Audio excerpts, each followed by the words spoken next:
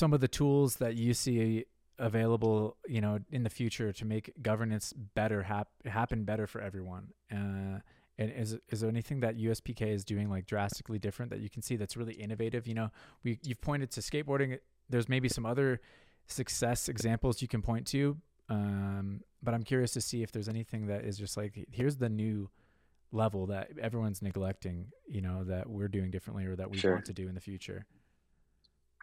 I'll use this opportunity to say, to do my pitch on the fact that we need help, we need volunteers, we need folks that want to come on, and we do hope to have more paid positions over the next year to make sure that people are getting, paid for their work. I know the community has had a rough time with volunteer work over the years, but the idea is basically the more people that we have on board to do this sort of things, we can run those competitions better.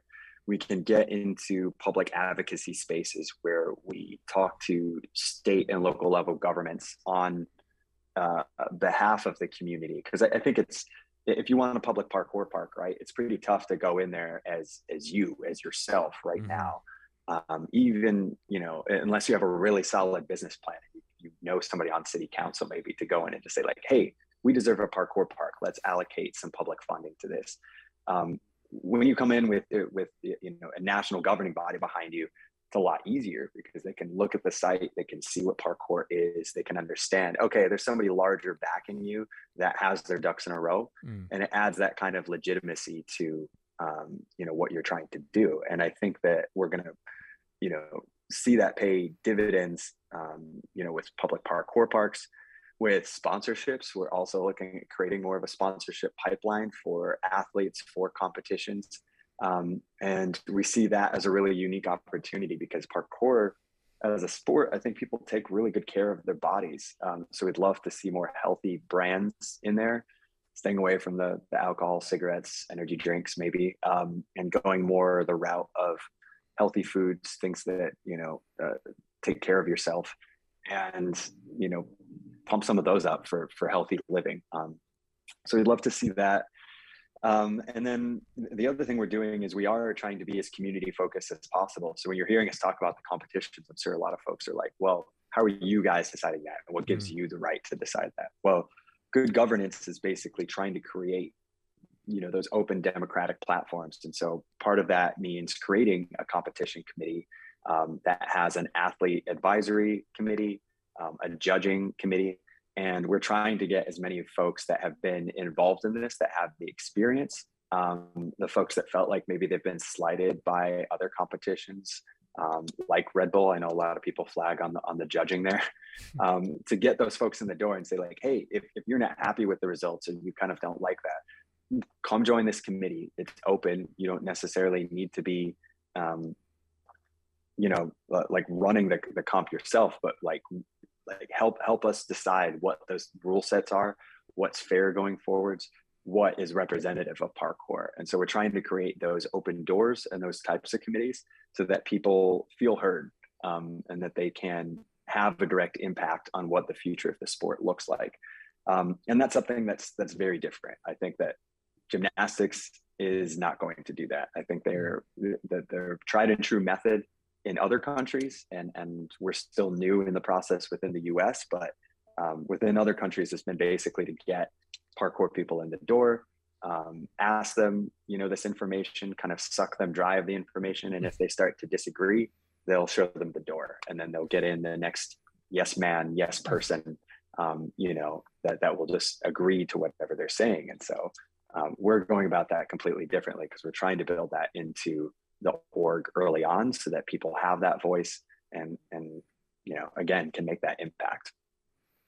Dope. Is there a place that, if they want to get involved right now, let's say a listener wants to volunteer, do they go to uspk.org, or where do you direct people that want to get involved? And, is there anything else that you want to share on terms of like how people can get involved and what benefits are, or the reasons why they might want to get involved?